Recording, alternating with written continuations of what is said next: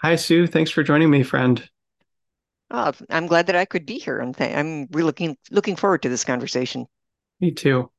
I read your books several years ago, the two in the Semiosis series that are out currently, when my friend River recommended them to me. And as you know, I wrote a blog post about them. And yeah, just it was really enjoyable to reflect on the different themes that I saw in the posts and in the blogs, sorry, in the books. And um, yeah, since then, actually, I've written one and a half novels of my own. I started working on fiction and have become even more interested in fiction and writing novels and stuff like that. So that's something I'm really excited to talk to you about as well. Um, but yeah, just to start off, I'd love to ask you about your life story. For me, where someone's coming from and what they've been through in their life really informs a lot of the topics that we have as shared interests that I want to ask them about. And I love seeing the connections between people's lives and what they've been through and what things they're interested in and how they see the world. And I think to me, like these conversations are a chance to get to know someone really well, and everyone is totally different. And I'm always, when I listen to people answering the questions that ask them, I'm just like wondering what's it like to be them and how do they experience the world. And everyone's totally different, and the way that someone understands their life and what they've been through and their life story really helps me frame that and understand what it's like to be them. So I love to ask people that question, and I know it's kind of a huge question, but people can answer however they want and whatever like they want. I'm happy to hear whatever people feel like sharing. So yeah, I'd love to hear from you about your life and what's happened to you so far and how you understand your life. Well, since you want to be a writer, how did I become a writer? And the answer is, I have always wanted to be a writer. I remember when I was a little girl, I my mother would read me books, because I couldn't read, and at some point, I learned that people wrote those books that she was reading for me, and I thought, well, I can do that too. And I really, really wanted to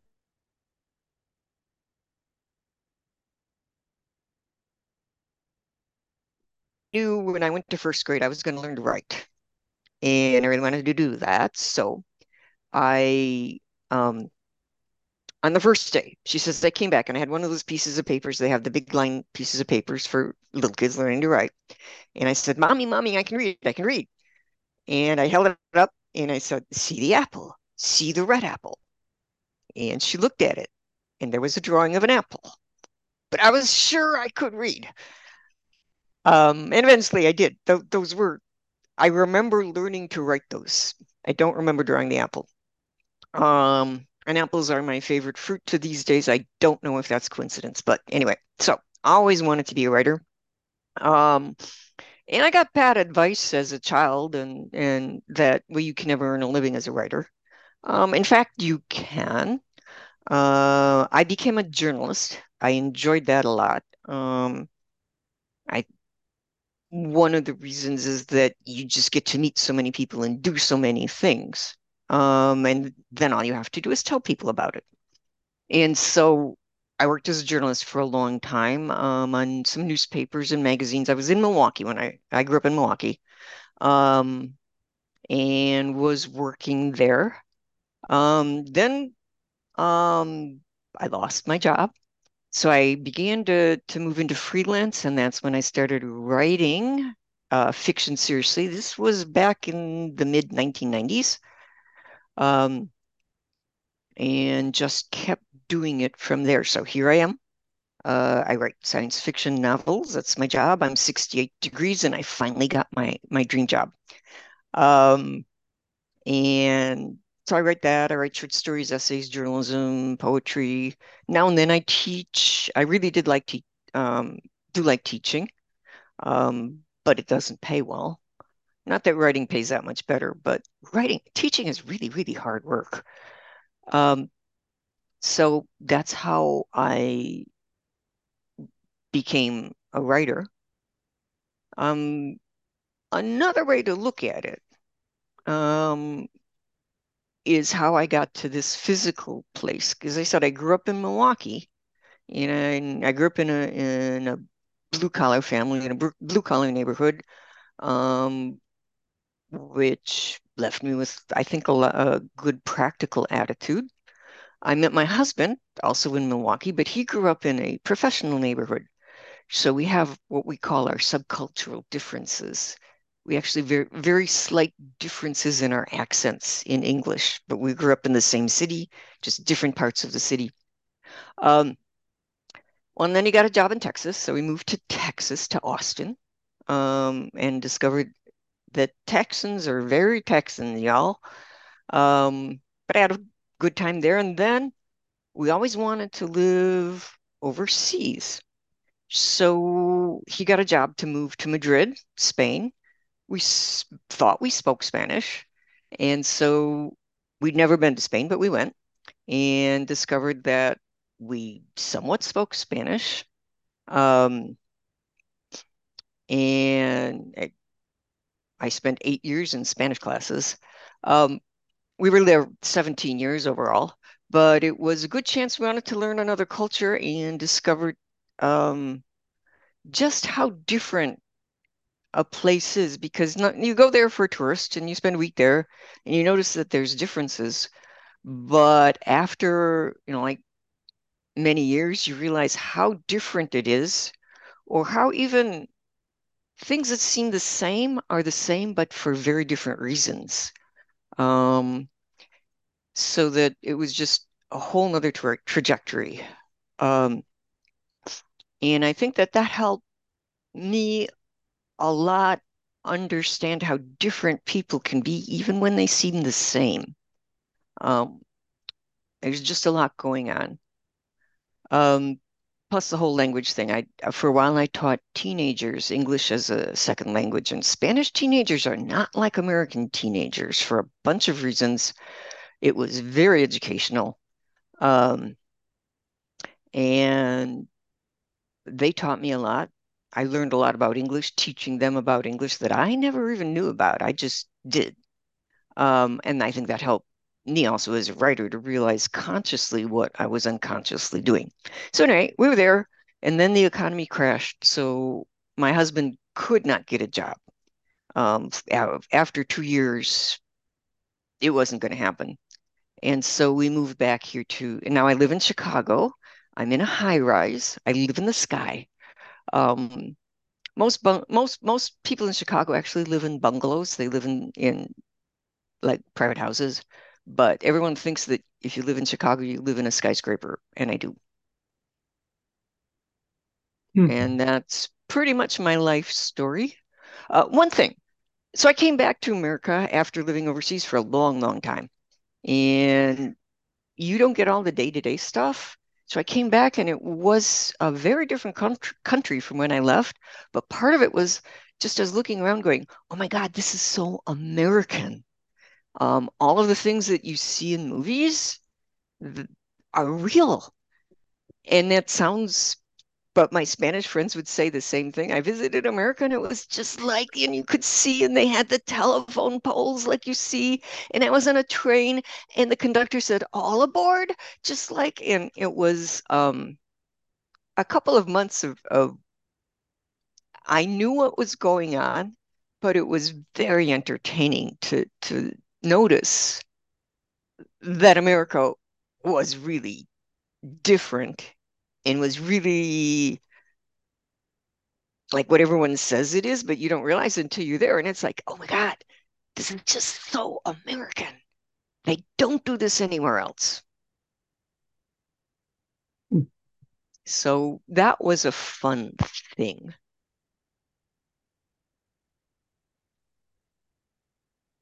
I don't know what else I can tell you about my life story. Although we might want to discuss this now or later. I try to be introspective, and they say you should know yourself. I'm really much more interested in other people and other places and other things than myself.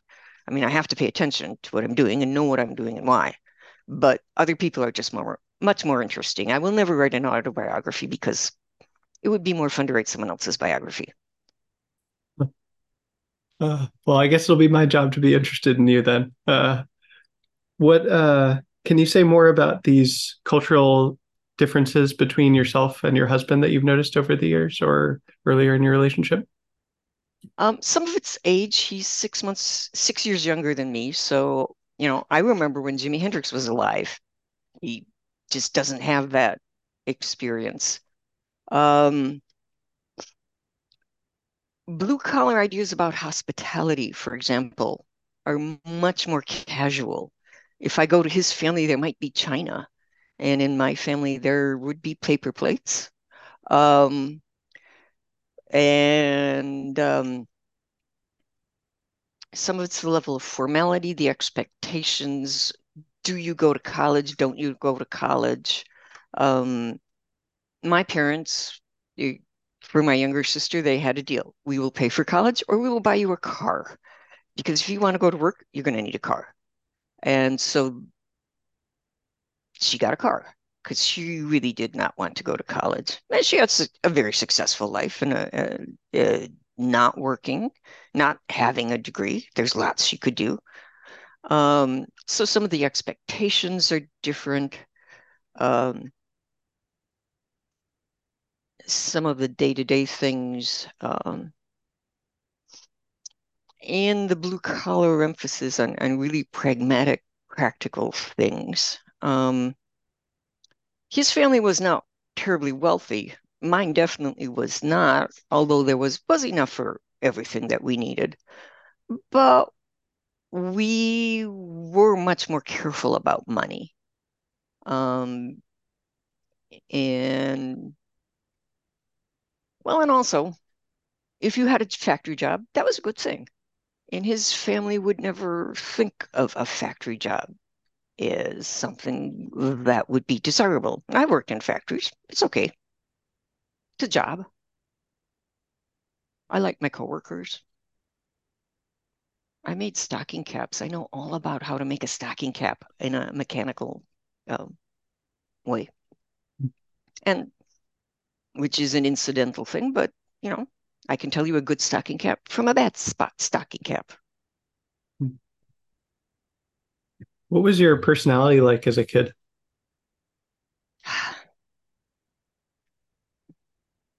It's hard to know because I'm trapped inside my own head. I have, judging from the way other people reacted to me, I think I was pretty outgoing. Um, if not stubborn. Um, I know I refused to do things sometimes that got me in trouble. Hmm. Um, Not always obedient. Um, Ambitious too. I remember we had a independent reading thing we could do in my fourth grade class. And my whole goal was I was going to get to the top as fast as I could. Um, so I did. Um, that's really all I know. You would need to talk to people who I'm sorry are dead now, but they had a better idea of what I was like then. Hmm. What were some of the differences that you noticed between American teenagers and Spanish teenagers? Spain's whole family dynamic is different.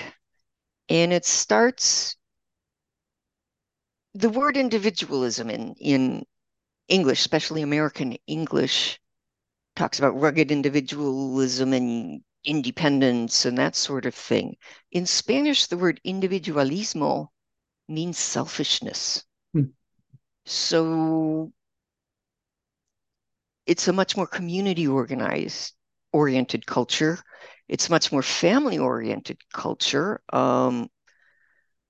People think we have strong families here, but not because everyone is in this sort of individualistic conflict with each other. Um, that they want to do what they want to do. But in Spain, there's always a sort of negotiation so that children want to be independent, they want to do things. And in a Spanish family, the more you can show that you're responsible, the more freedom that you get.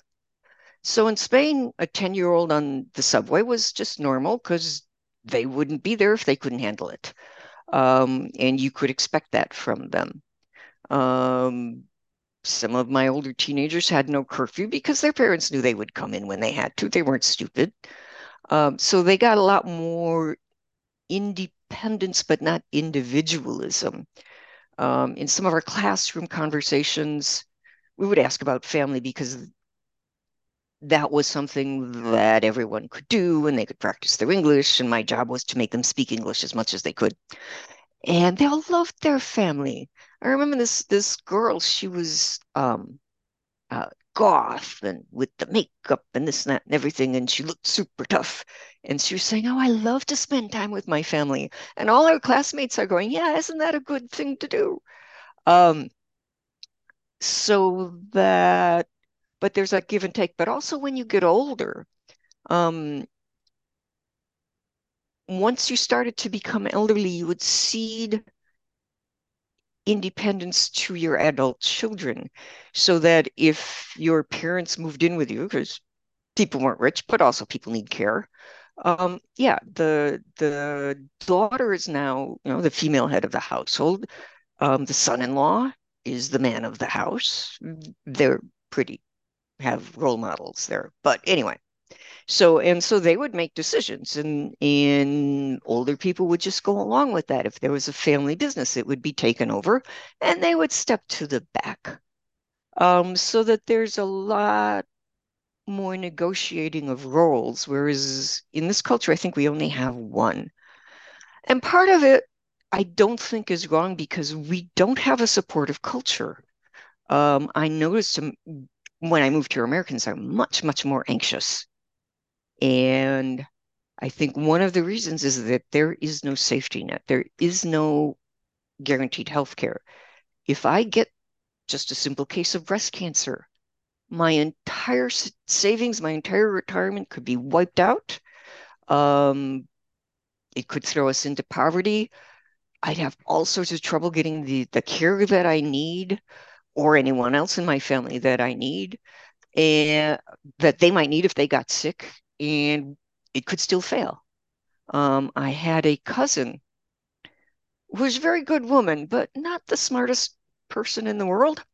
And she got sick, and two of her cousins, or her sister and her cousin, who were very smart women, had to battle for her care that she could not have done on her own just because, well, she was sick and she didn't have the wherewithal. And it was hard for these two to get her the care that she needed on the end of her life. Um, so we just have no fallback. Of course, people are fighting for everything that they can get at the expense of other people because it's the only way you can get anything. Um, it's a cultural thing, and we have problems here. And you can see that if you compare it to the way that other people live otherwhere. Can you say more about how the teenagers in Spain sort of surprised you, or like a specific story that where that cultural difference was really stark, or what that was like for you? Well, another way is their schools are not as good as American schools or different in some ways. And that's one of the reasons I was working as an after school tutor because they needed to learn English. And what they learned in their classroom was just grammar, and that's all they got. And my job was to teach them because when you speak, there's four parts. There's reading, writing, listening, and speaking. And if all you do is learn one, which is grammar, and that's writing, and they could pretty much do that. But all the other ones, that was my job to teach. Um, so I knew how to focus myself that way. Um, there's a lot of rote memory in their schools, so that we might have a exercise where we split into two teams because if they could play a game, they didn't care how dumb the game was, they would play the game enthusiastically. So if there was a game, I did that. So they would each look at a picture. I remember one picture was of sort of an office. Um, and there was things in the pictures and stuff on the shelves and desks, and they're taught rote memorization so that they can memorize anything. Um, so that, and then they would ask each other questions. We'd put away the the the pictures, and um, they would ask each other the questions, and my job was to see if they did it right. And one was, how many black squares in the tile were there on the floor? And the other team knew. They knew that that was the sort of thing that they could be asked, they would be asked. And I'm sitting there going, one, two, three, four, five. Oh yeah, you're right. Because that would never occur to me as a significant detail to ask them. So that they were very, very good at any sort of rote memory, any sort of exam I could give them, or test, or game, or fooling around. They could do that perfectly. If it was creative, they could not. One of the things I had to teach them was creativity, because one of the things that they would have to do on the English test, because they were teaching to a test, which is not a bad thing if it's a good test. And this was a good test, but they were going to have a writing project, and it would be one of a number of things, and they would get a choice when they went to write you can write a letter to a movie star saying you like their movie. You could do a review of a book that you've read, or you could write a story about a girl named Alice who has a turtle. Um, and my job was to teach them that. But how do you teach them to write a story? They had no clue. Now I can go to my nephew, who was the same age them. And can you tell me a story about Alice with a turtle? And he was on it like that, and it was a pretty good story. They could not. So part of my job was to teach them how to write stories, how to be creative. Um, Also, I had a student, he was older, but he was taught in the French system, and he could not write an essay in anything other than the French system, which I knew would not get him a passing grade. So I had to teach him how to write an essay in a different way. Um, and somewhat also to be a little bit more creative, because that is would be rewarded on the test. Because I mean, the people who are doing the test, this was the Cambridge English test. They would have workshops for teachers and tell you, we're going to ask them this, we're going to ask them about this, we need them to know this. When they go to the oral part of the test, they have to talk to someone. We expect them to do these sorts of skills to manifest this ability. So I could prepare them very well. And since this was a good test, they were learning good things. Um, but I discovered that there were things they just were not prepared to do, that they were going to have to do to pass this test and probably to get through life. Because, as I say, Spanish schools objectively have some significant failings. And part of my job was to deal with that within the confines of teaching English. How did you teach One them of to be more one creative? of the things I loved about teaching was that I had all these things that I needed to do, and it was as fun as writing a novel because I had to work out little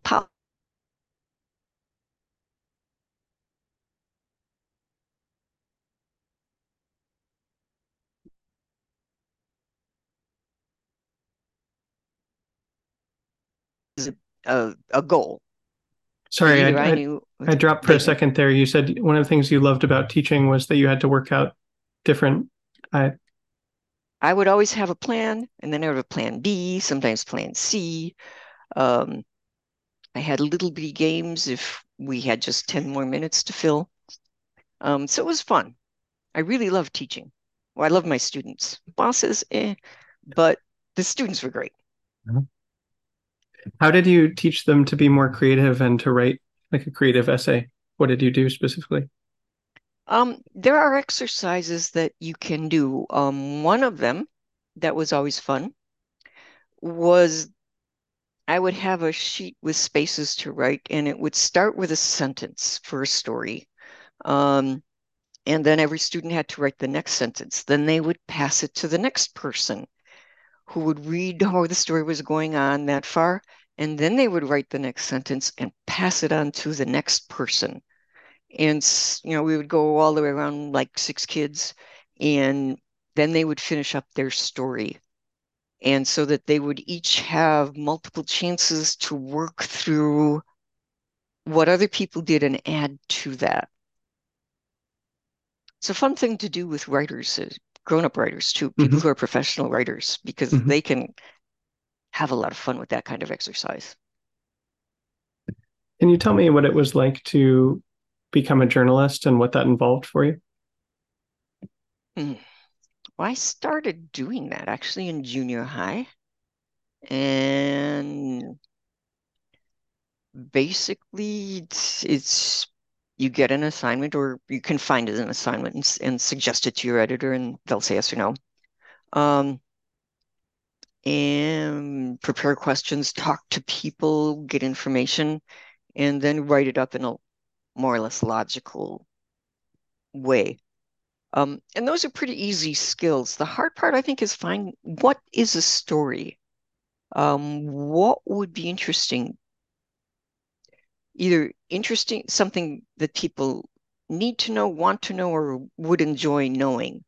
Um, and spotting that, I think, is probably the trick. Uh, and the rest is more or less mechanical. There's a lot of creativity to that too. But you just walking around and, why is that that way and not another way? Or I've been going by this building and it's been empty for 3 years. What's going on with that building when everything else around it is doing well? Um, huh.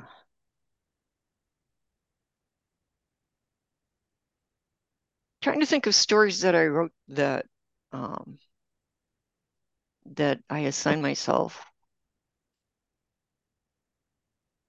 And sometimes other people will suggest that, or they'll say, "Hey, I have a llama farm." Well, what's a llama farm like? Um, can I get someone to pay me to go find out what a llama farm is like? Um, I got kissed by a llama in that story. Well, actually, they're trying to smell your breath, but they just put their lips on your cheek so that they can get close. Hmm. Um, and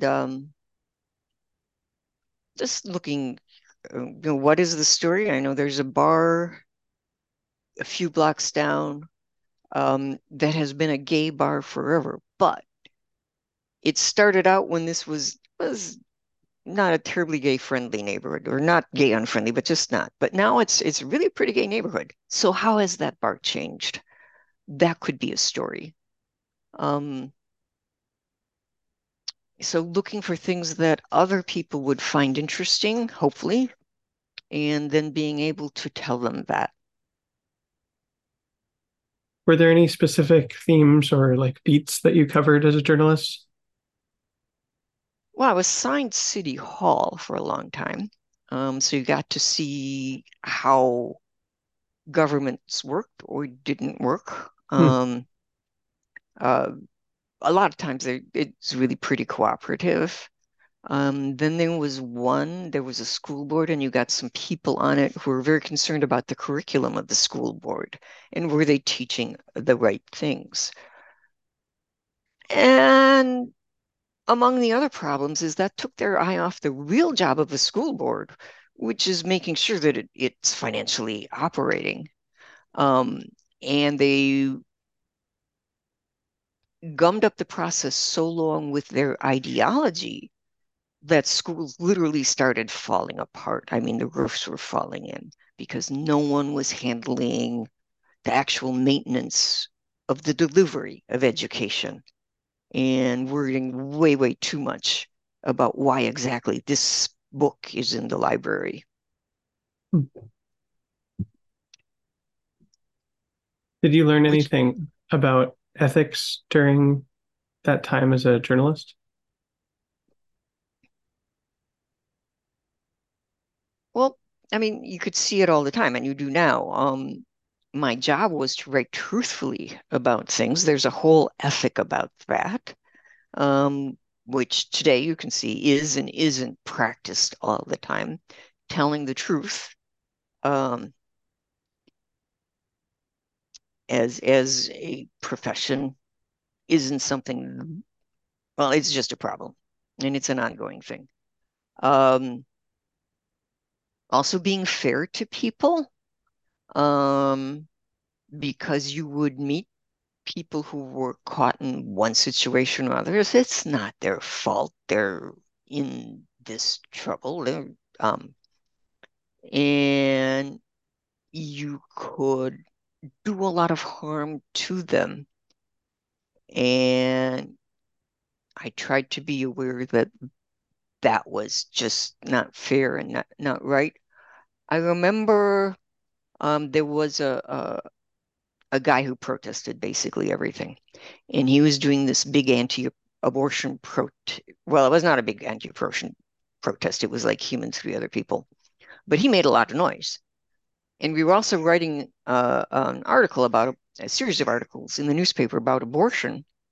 And I pretty much ignored him. And one of my reporters, who was very anti-abortion, said, "Thank you for doing that because he's just not representative of what we're doing. He's just in this for ourselves, himself, and the rest of us have real reasons that we're doing what we're doing." And so some of that was also picking who you're going to spotlight. Um, this was also before the internet, I have to point out, because the internet has changed everything. Um, and anyone can wind up in the spotlight for doing one tiny stupid thing, and then there's a big problem. And back in my day, um, I ignored a lot of things that would do no one any good. Um, so there was always a constant ethic as a journalism is, are you reporting what is it truthful? Is it fair? Um, is it factual? Is it something that people really need to know to as citizens to handle their lives in a way that makes their lives better? Um, so there was an ethic, but that this was back then, and now there are people who do that. And then there's the internet where it's just savage sometimes. I'm reminded that I really like movies or novels where it's sort of, I guess it's sometimes in like the mystery genre where the journalist is a character. And often I think the thing that I really like about those stories, like, All the President's Men or Zodiac or something like that, is that there's kind of a virtue of like resourcefulness in those stories where the journalist has to be creative about how to get to the bottom of the story and find out what's really Mhm. happening. And I'm curious how much that kind of story tracks to your own experience as a journalist and how much resourcefulness is a part of it, or if it's just like, oh, those are just stories, or yeah.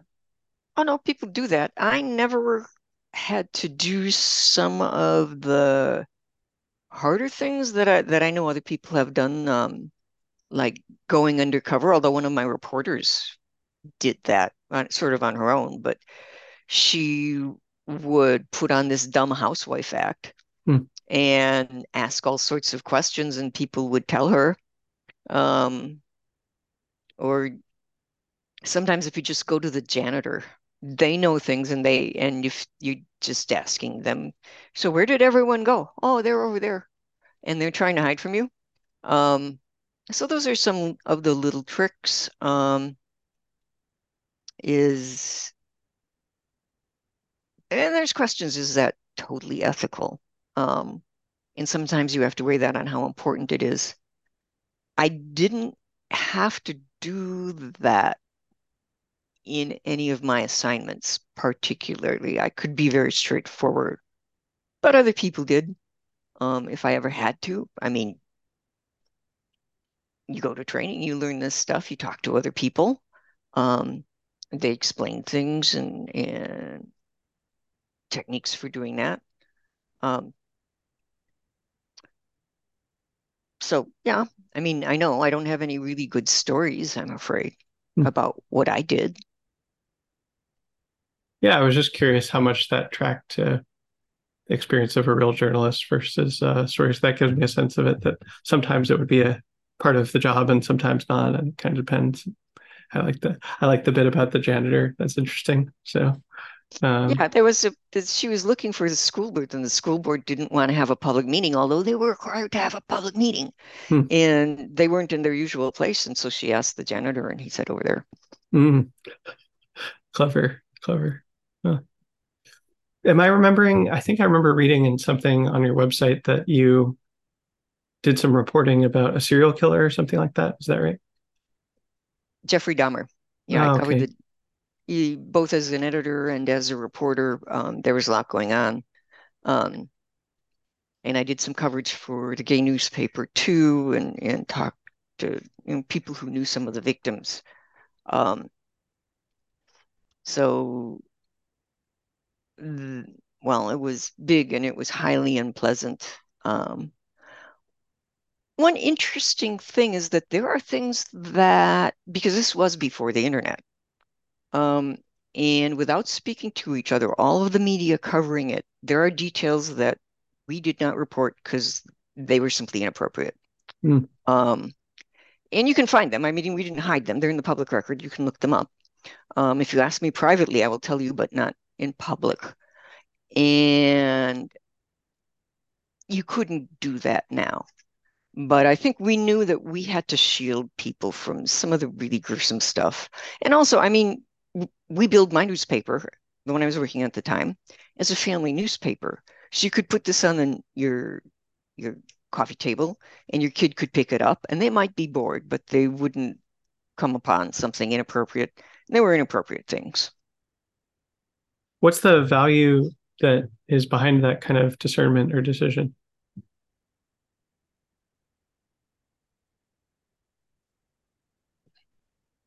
It was just too awful. I didn't want to type those words. Hmm. I didn't want people to read me having written those words. I remember one of my reporters when and at one stage she came up to me and said, I need to report, and I've learned these things. And I said, well, you can report about this and this, you can hint at that, but don't mention that. And Hmm. she said, thank you. Hmm. Hmm. What was that like for you personally to do reporting on that kind of thing?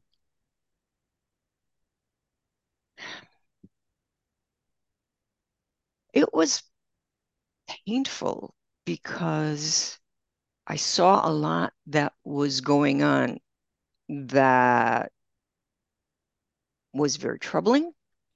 Um, but also I could, for example, Dahmer's victims, quite a few of them were people who were thrown out of their family for being gay. And talked to other people. There was a guy, he ran a chapel and a meal service for kids. He was a Christian man, for kids who, or anyone who was on the street and needed a meal, and he would give them for them. Because if you're 16 and on the street, you are really, there's all sorts of problems that you have in addition to just being homeless, but being 16 just makes it a crime to be on the street. And so there's problems. So he would just feed these kids, and he knew them. And so I could tell some of their stories, how they got there. But one of the things he said that always struck with me was his family threw these kids to the wolves, and the wolves got them. Hmm. And just how hard that was for everyone to know that was the fate of those children. And it goes on today. Things have not gotten better. Mhm. One of the things I learned as a journalist is I still believe this, you can pick any person at random and they have a fascinating story to tell. But some people's stories really, really need to be told. Um, and that's one of the jobs of a journalist, is to make sure that the people who aren't being served, but who could be served by the place where they live, get to have their stories told and understood, that they have a problem that could be solved and no one's solving it, Mm. or Mhm. no one's trying hard enough, or they could with just sometimes some simple little things. Sometimes that happens too. There's success stories. The way you're talking about this and also the discernment about what to publish or not seems like there, at least for you, there was a lot of compassion in deciding what stories to focus on or knowing how your words would impact people and whether it was useful for them to hear it or not, or would be helpful or beneficial or just like distracting or painful or, hurtful to read. Does that match your experience?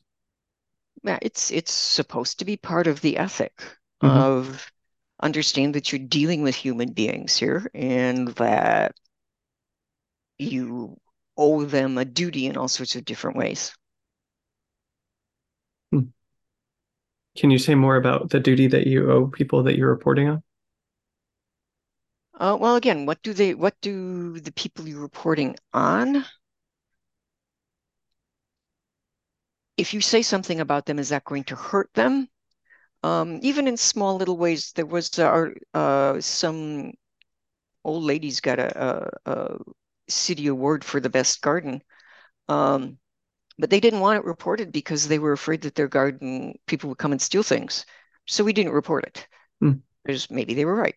And they were just two little old ladies and defensive and kind of scared. mm, So we just, okay, that didn't happen, or mm, at least we didn't report on it. When I was covering a police beat, there was this woman who kept trying to commit suicide. Um, I never mentioned that because that was her problem. mm, And that was not something that needed to be reported on. Um,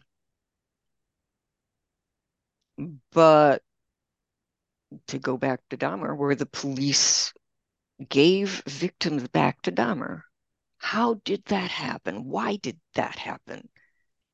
Will that necessarily happen again? Um, and what can we do to avoid that? So that kind of reporting too is that if the police are failing their citizens, what, how, why, and what can be done. mm, It's sometimes criticized as advocacy journalism, but it isn't. It's only advocacy journalism to people who don't want to see it in print. mm, mm. How did reporting on the Dahmer cases, uh, how did you come to understand who he was or another person like him? How do you understand someone like that? He was, and this is not a secret, he was seriously mentally ill. Mm, He had two distinct problems that were incompatible. Um, and he just his behavior was to try to make those work together, and of course they couldn't in just horrible and gruesome ways. Um, but if he had been just one or the other, he might have been okay, but both at the same time just drove him to something very exceptional behavior. Um, but under Wisconsin law, he knew what he was doing was wrong, and we can tell because he tried to hide what he was doing. And so that's why he was not, although he was mentally ill, he was not criminally insane. And that was a difference. Um, and he should have been able to get help for this, and he could not. I mean, I knew what the mental health services were available in Milwaukee at that time. If you had a problem, could you get free help? You could get a maximum of 3 counseling sessions um, from a volunteer.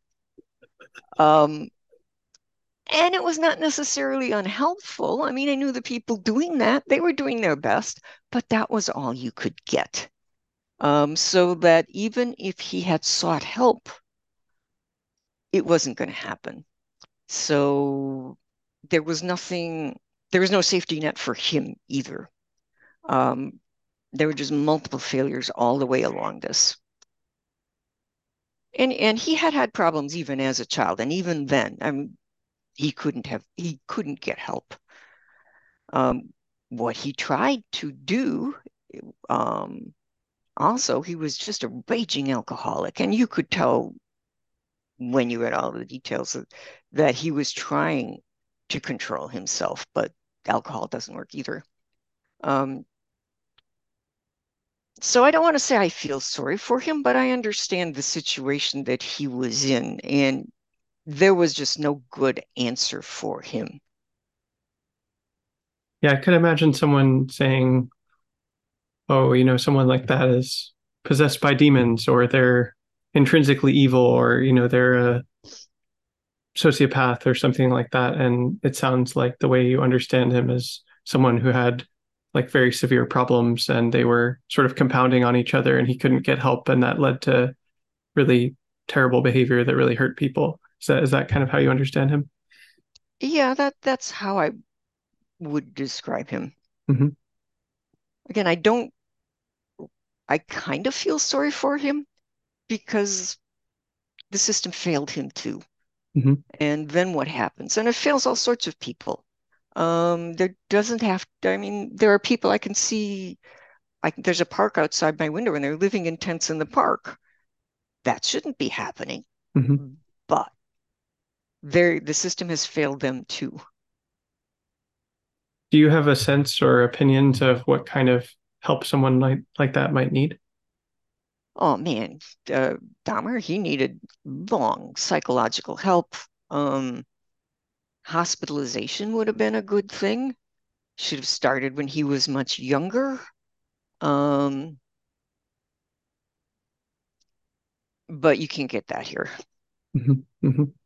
Interesting. Yeah, I'm really curious about how you view ethical issues and psychology of different people, and I think how that shows up in your fiction and how you make sense of other people. I was rereading the post I wrote about um, semiosis in that series, and I was sort of speculating about how I interpreted the character of Steveland and stuff like that. And yeah, maybe that's as good a point as any to start talking about fiction and writing is because I'm interested in fiction in general, and then also, yeah, your sense of ethics and things like that. Ethics was seemed like a really huge theme in those two books, and um, I don't know if there's anything that you'd like to say about Steveland as a character, and um, yeah, I'd be very Mhm. curious to hear about that. Well,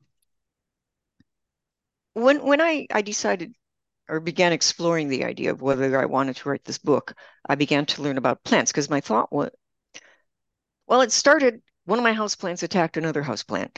Um, and then I began to find out more about how plants relate to each other, what plants can do. Um, and there was just a lot. Plants are very aware of what's going on. These guys back here know exactly what time of day it is. They know where they are, and they know what's around the roots. They make decisions um, about how to grow and what to do. So, what if they could think? And that was the basis. So, what if I had a plant that could think? What would that plant be like? The way I came up with Stephen's personality is that what we know about plants is that they're always in a case of existential angst. It's a tough life to survive in. They have to do a lot of things. Um, they never getting enough, quite enough of everything. They're in competition. Um, they're very, very aware of what's going on around them. In all sorts of different ways. They have lots of skills and abilities, and they have lots of coping mechanisms too. So you have a creature who is very aware, um, always kind of active, actually aggressive. Some plants are very aggressive. Um, uh, but the one thing we know particularly about trees and larger plants is that these are often social creatures. Um, they live best together when they're in a group. They communicate. They try to help each other.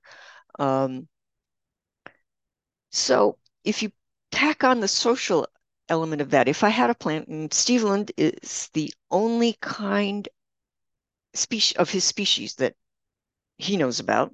He chose a male pronoun, but he's actually got three sexes, and it's complicated. Um, so he's the only one of his kind that he knows about, and he can talk to other plants, but they're not quite right. They're not, and he's just so lonely. One thing we know ourselves as a social species is that solitary confinement is torture. We need to have other people around us. So he's got all sorts of anxiety issues and abandonment issues. And so then when he discovers humans and he has someone he can talk to and be part of their society, he reacts well. But when they are threatened, he will do absolutely anything to protect them. All his ethics go out the window because he's going to protect them because he has to, because for his survival. And that's pretty much the whole plot of the story. Hmm. But he's also aware that of what he's doing. Hmm.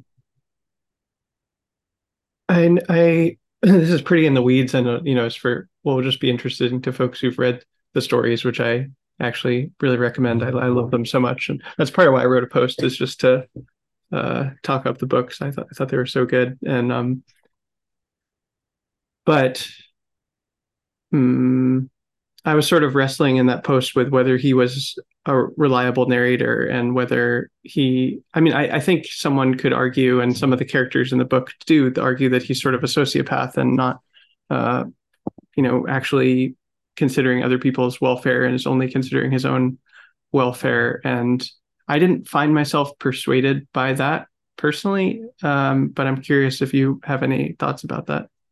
No, he's not a sociopath. Hmm. Um, there's specific things, and he just does not feel that. He is, however, extremely anxious, Hmm. and has all these abandonment issues, and so he behaves actually like a human in that situation. They're not sociopaths.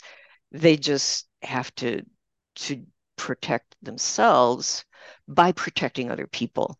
Um, they will do anything to maintain the society that they need to live in. So it's a very different thing. But he gets scary at sometimes, and I can see why someone would think he's a sociopath, but he never quite crosses that line. Hmm. Other things, and he knows that you know, he does bad things. And maybe he shouldn't, but he really feels compelled to protect his humans. I really loved him as a character, and I also was so tickled that at the end of the second book, there's other individuals of the species and how those characters were different. And I know that I don't know. I'm excited to see what happens in the third book about those characters. So, um, Well, the third book takes place on Earth, so that there's whole different characters. yes, yes. Um, But a friend pointed out she read um, Semiosis, and what she said she liked was that all of the humans were really trying to work together and trying to help each other for the most part, and trying to make sure that their society functioned and everything that was being done needed to be done got done, so that it's it's it's not a dystopia. It's a In some ways the colonists came to this planet and they wanted to set up uh, an, a society with some ideals, and they succeed. They face a great many problems, but in the end, they have a functioning society that takes care of its members, that helps each other, that sees to its future. Um, and so they had a goal and they succeeded, and it was a good goal. And I should say, I'm a Unitarian Universalist. And when I wrote their whole Constitution, there's parts of it that's included in the book, but I wrote the whole thing. And parts of it, of what I wrote, I really stole from our Constitution. Um, you know, what some of our ideals are. Hmm. And then the book was, could I actually make a society that does those things, Hmm. that knows that there's going to be hardship and willingly works for hardship, but that there can also be support and there can be joy and there can be community. I'm amused because I was raised Unitarian Universalist, and so I'm like, oh, this that makes sense. Mhm. And I was also thinking earlier when you were talking about reporting about the city hall and the different politics as a journalist, I was like, oh, I think that sort of informs some of the scenes where there's yeah, pretty intricate like politics of the other world and different people having different views and trade-offs between them. That was really well done. And I'm like, oh, makes sense that you would be able to write that so well given your past experience. Yeah, that was not the Cudahy City Council, but it was. That's so funny. Uh, um, it's like I've been there now. I haven't been to that city council, but I know what that's like now. So Mm. um, yeah, I'm curious. I don't know how to ask this question, but like, I was asking about Steveland in particular earlier, and we were saying, oh, there's different individuals, and you're talking about how the books were inspired by learning about your houseplants. And I'm just curious how you view plants and animals and humans now. Uh, Um, well, again, some of it's from museum and some of this is actually from studying science. We are all one with the universe. People mhm, say, I want to become one. No, the universe is already one with you. All you have to do is understand that it's you're there. There's no barrier between you and it. Um, but if I'm one with the universe, I'm one with my little pet right here too. And I consider them pets. Um, they're entities of their own and they have their own personalities and things that they want. Um, so um, I the difference between me and them is basically that I walk around and they don't. Um, I mean, there's physical differences, but in terms otherwise, um, to me, they're just more living beings that are in my life. Um, when I walk down the street, notice the trees, see how they're doing, because they're too, um, to some extent, have their own personality. They are very, very aware of what goes on with them. I remember a tree I passed, and one year during a polar vortex, it split, as trees will do when it gets super cold, and then it healed. So I can, walk by, and it's good to see that you're doing well. mm, Um, but if I'm one with the universe, how different can these things be from me? Unfortunately, I have to eat them, but that's my role in the universe too. I joked when I wrote um, semiosis in the following books that my goal was to make you afraid of your garden. mm, Um, and in a way, that's true, but also to love your garden more, to understand that these plants, if they could talk to us, they'd have a lot to say. And they do communicate with us. Plants do. We forget that. But if you have a tomato bush, now understand the tomato plant wants you to eat the tomatoes because that's how they spread their seeds. In fact, you can eat a tomato, and if it's fresh, it will go straight through you, and the seeds are still good. Um, so they want you to eat that. So what do? They tell you when you should eat the tomato. The tomato turns a color, and that's the plant communicating with you that you should eat the fruit. So they don't talk to us often, but when they do, they're really good at it. mm. Do you see humans as superior to plants or animals? Nah, Hmm. no. Um, we're more active. We have our role, but no, the universe is created full of equals. Hmm. Beautiful. Beautiful. Hmm. Would you describe your novels as moralistic? I test moral ideas. Um, I they're not in the sense that they want to teach you a lesson, but what if people really tried to do the right thing? Um, what if someone knowingly does a wrong thing? In the third book, there's a character who deliberately inflicts harm on someone else because of reasons. And then what? In the next like two chapters, knowing that she did that, what are the consequences?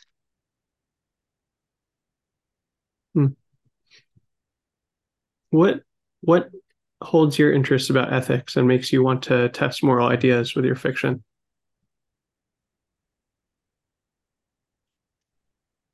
The simple answer is that they make good stories. Hmm. Um, and people really do like to read them. If you're reading like a murder mystery, the moral of a murder mystery, the whole plot is that um, good good overcomes evil.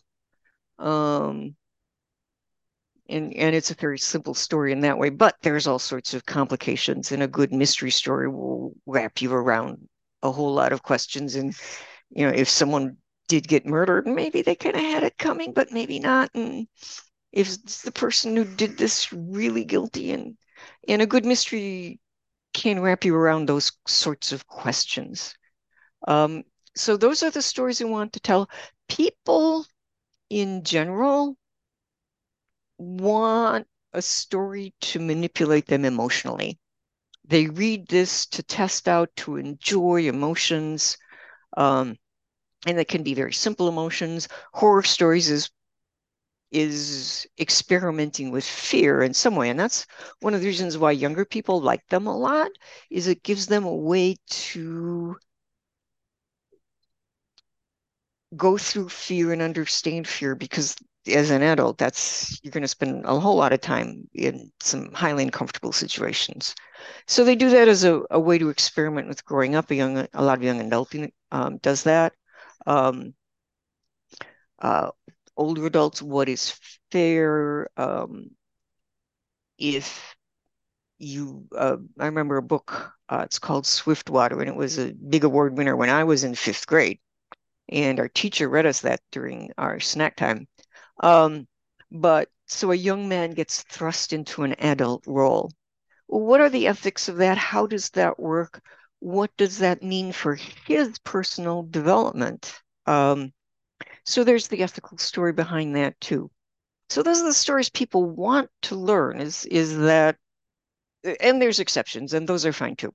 But um, to get an understanding of other people, and in a way to test out empathy too, uh, and to understand how other people go about what's in their lives. When you think back on stories that you've loved as a reader, what is your experience of fiction and like why do you read stories? I mean, you're talking about people want to be emotionally manipulated and test things and test empathy and learn more about other people. Is that what your experience is, or what's it like for you? Those are probably the stories I love best. I just read the latest Murderbot novel. Hmm. Um, Anyone who doesn't know about that, Murderbot is a sort of a android-like creature, part machine, part human, um, and was being held as basically a slave. Managed to break free with that, but he's got all sorts of, or it. Um, Murderbot is an it. It's got all sorts of emotional problems, in part because it knows some of the bad things it's done in its past. Some is just the way that it is. And so in this part of the novel, it's dealing with some horrible things that happened in its past, but then it's got to do some other things. Um, It's got an attitude of humans are stupid and I will kill myself to save them. So there's a conflict right there. Um, and so it's Murderbot in this particular novel having to um, deal with the situation that it is in and the problems that it has and flashbacks that it's having with the what happened previously, um, and then um, just dealing with other things. I don't want to do a spoiler, but it's been dealing with a machine intelligence at one point, and starting to have some real doubts about the machine intelligence and what its um, motivations are. And then in 2 words, you know everything. And Murderbot is just saying, "Oh my God, I can't even think about this right now." So it's Murderbot is a deeply conflicted character in, for me, the fun, but also the emotional pleasure for me was watching Murderbot go through a difficult situation and having to cope without all of the coping skills that it needs. So again, it was, I read that to have my heart um, at one point torn out because, oh my God. Um, and I could think of other books, but that's just the one I most recently read. Hmm. What are some of the authors or stories that have influenced you the most? Hmm. You said you were going to ask that, and I thought about that. And the easy answer is everything I've ever read. Hmm. But a more serious answer is sometimes I read things for different reasons. Um, the storytelling. I remember when I was in high school and I wanted to be a writer, I read back to back Hemingway and oh, sure, William William Faulkner, Hemingway and Faulkner, who are really very different kinds of writers, and to give myself an idea of what the um, the range was of the kinds of ways that you could tell a story. Um, but why else? I like to read China Mieville just because he takes an idea so seriously and does amazing things with it. Um, his novel Embassy Town takes some ideas of language and brings them to their extreme. And as someone who deals with language, it was, the characters, and I wanted them to survive in tough places and saw them make their choices, but also like, okay, so what are we actually doing with language? So he left me with just not only an emotional story, but an intellectual one. Um, I'm almost embarrassed to, no, I'm not. Chuck Tingle. I read a Chuck Tingle story. Um, and he writes all sorts of things. A lot of it is really sweet pornography. Um, but I did it because they're just such sweet stories. Um, and I wanted to read something about some people who did things, and it was nice, and it worked out.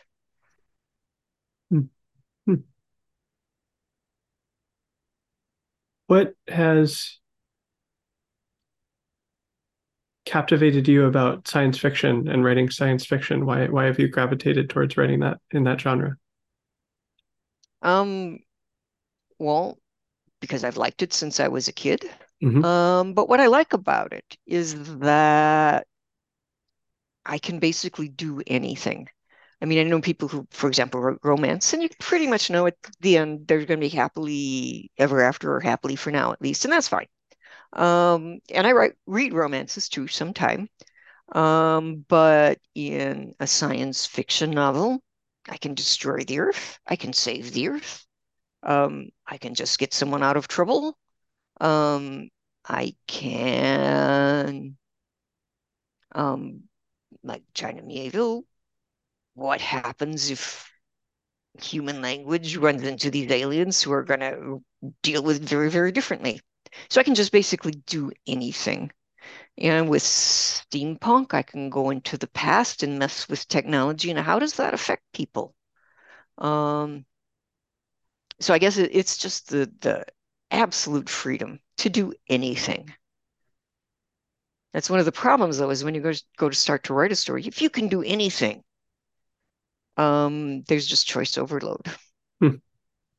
So part of, for me, in some ways, the stories is just starting to work down all of the things I can do into something that's more or less manageable.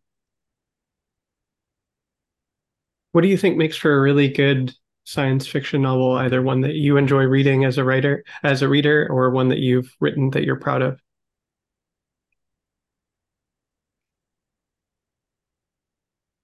Ones that I enjoy reading. Well, one I particularly enjoyed, So Like the Lightning by Ada Palmer, in which there is a very unreliable narrator, and not to give anything away, but just halfway through, it's like, oh my God, this was not the story I thought I was reading. Um, but what she did with characters there, and the person I thought I was rooting for is suddenly very different. And can I still root for him? Can I still want him to succeed? And why? Um, so again, it's emotional story. People like that, and I like that. And so, I mean, I know Ada, and I was very proud of her for having written that, and really enjoyed that. And got to tell her that I got to be total fangirl. Um, and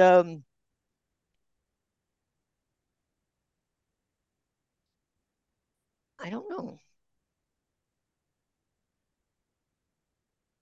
That's there's just so much. Um, again,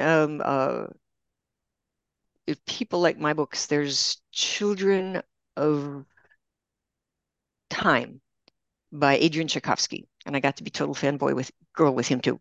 But again, he has some people in a dire situation, and what I think makes the novel. And I was reading it in a Kindle, and I had it turned on, and like everyone highlighted this like one sentence toward the end that makes the whole book and turns everything into an um the ethics of this book into just such a luminous place. But he also has like intelligent spiders. And so what would an intelligent spider be like? And how would they make their um, lives? And what would it mean to them to finally encounter humans? No spoilers, but there was just such a beautiful ending to that book. Hmm. How about for yourself as a writer, when you've finished your novels, what makes you feel proud of them? Where you're like, yeah, I really like how I did that, or I'm assuming you feel proud of your novels because I think they're great. But yeah, what makes Mhm. you feel proud of them, or like, oh, that was really good. I like that. Again, it's the luminous thing that Tchaikovsky did. Went to a talk, Guy Cosleo Magno, and he's a big science fiction fan, but he is also the Vatican astronomer. But he's a big science fiction fan, and talking about from his point of view, because he's a Christian brother, of how God can fit into a story. And again, it's at the end, is there something that adds for him the light of God, but the light of humanity, the light of something bigger at the end of a story? Some people write things that, everything's bad and then it gets worse and everyone's horrible. And there's a place for those sorts of stories, but I'm not so fond of writing them anymore. Um, I should know his name, Cory Doctorow, who's also a science fiction writer, says there's a certain kind of story he's not going to write anymore. And that was a result of when in 2020, when we realized we were in terrible trouble, people started buying guns. And well, he's originally a Canadian. He's a Canadian.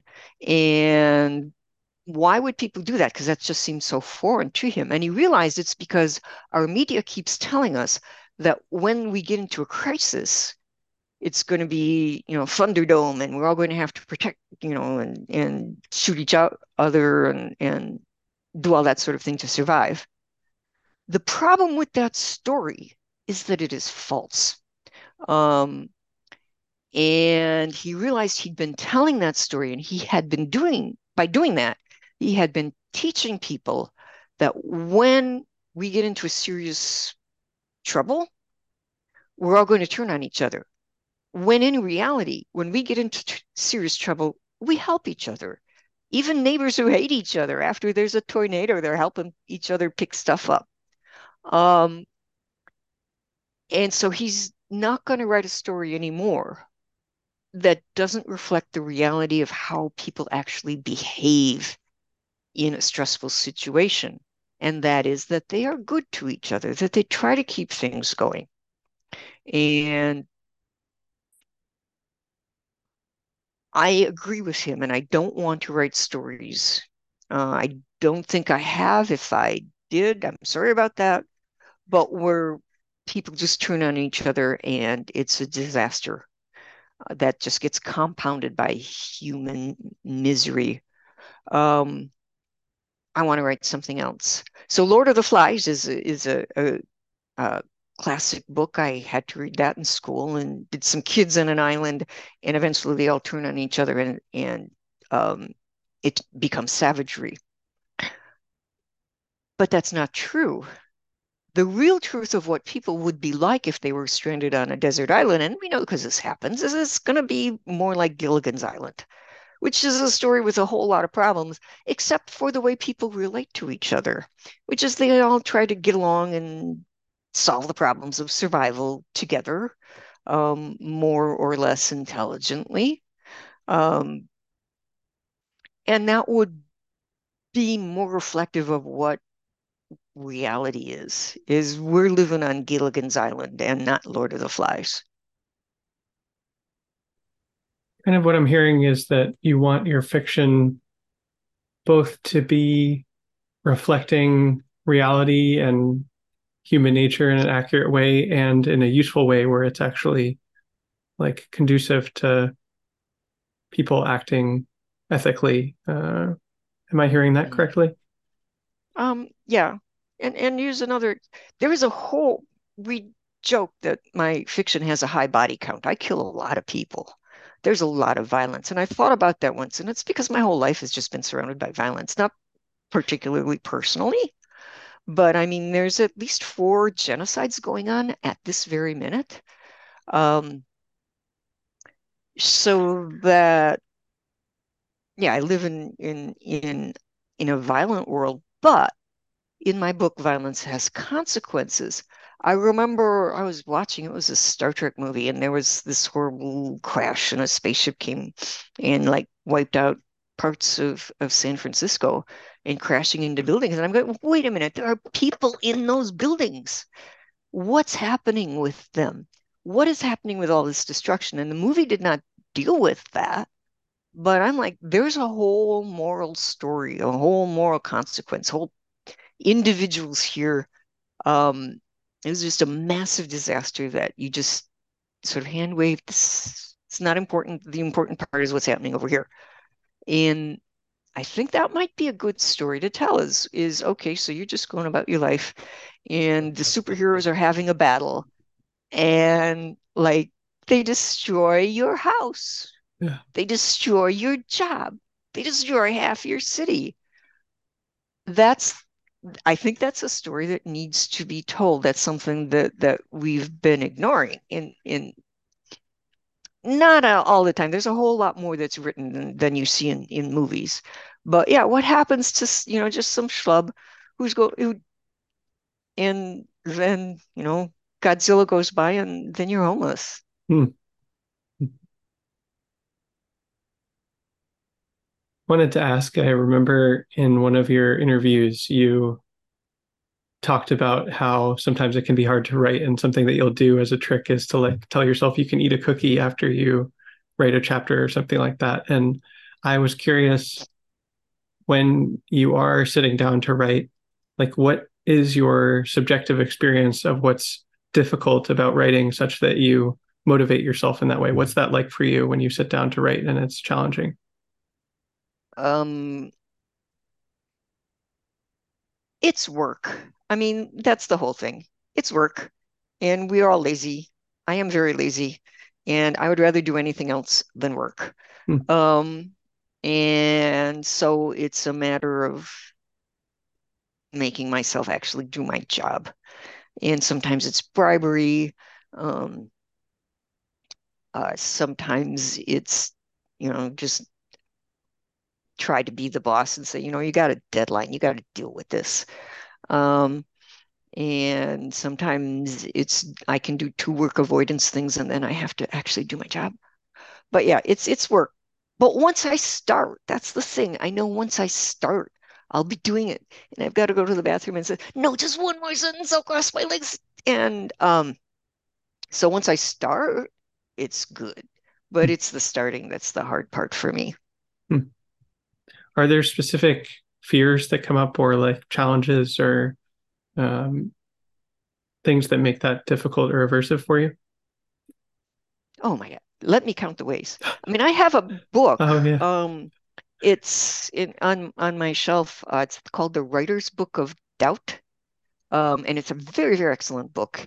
And it's about imposter syndrome and this and that and jitters and and why can't I write a story as good as Ted Chiang? Hmm, And um all sorts of stuff. And it's a very, very excellent book. I recommend it. I can't read it because it's like a hypochondriac reading a doctor's manual of lists of symptoms. And, am I sure that I don't have elbow cancer? Um, so um, yeah, there's every sort of, I'm a little bit of an anxious person, hmm, and I'm okay with that. But that also means I need to work around that sometimes. hmm, So I've got a book I won't read that I recommend to everyone else. hmm, It's all of the and there's good advice in there too. There's one chapter I can read hmm, um, by Cameron Hurley, and it's how to learn to do something by failing at it utterly. hmm, Because I did on my one of my novels is it was so bad. I had so many problems. But I learned so much by forcing myself to finish the novel, which I had to do because there was a contract. There was like a boss breathing down my neck. hmm, Um,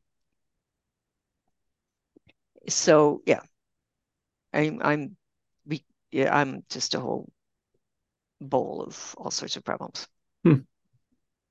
Well, But but yeah. I know I have them and I know it's normal. So, Hmm. it's like I'm old. I have arthritis. Everyone gets that. You're not being particular. This is just normal life. Which ones tend to come up for you though? Like what's that like for you subjectively?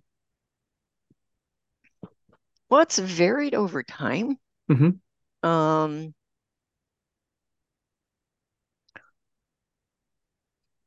are well, for example, right now I'm not reading my reviews. Or if there is a review, I make my husband read it first and he can tell me if I shouldn't. Hmm. Um, and the I read the good ones because it tells me what I should continue to do. And sometimes the very, very bad ones, um, just because they're funny, is I don't like this book because the cover is the wrong color. I mean, what's worst about them is I don't like this book because you missed this part, and they're right. Yeah, I missed that part.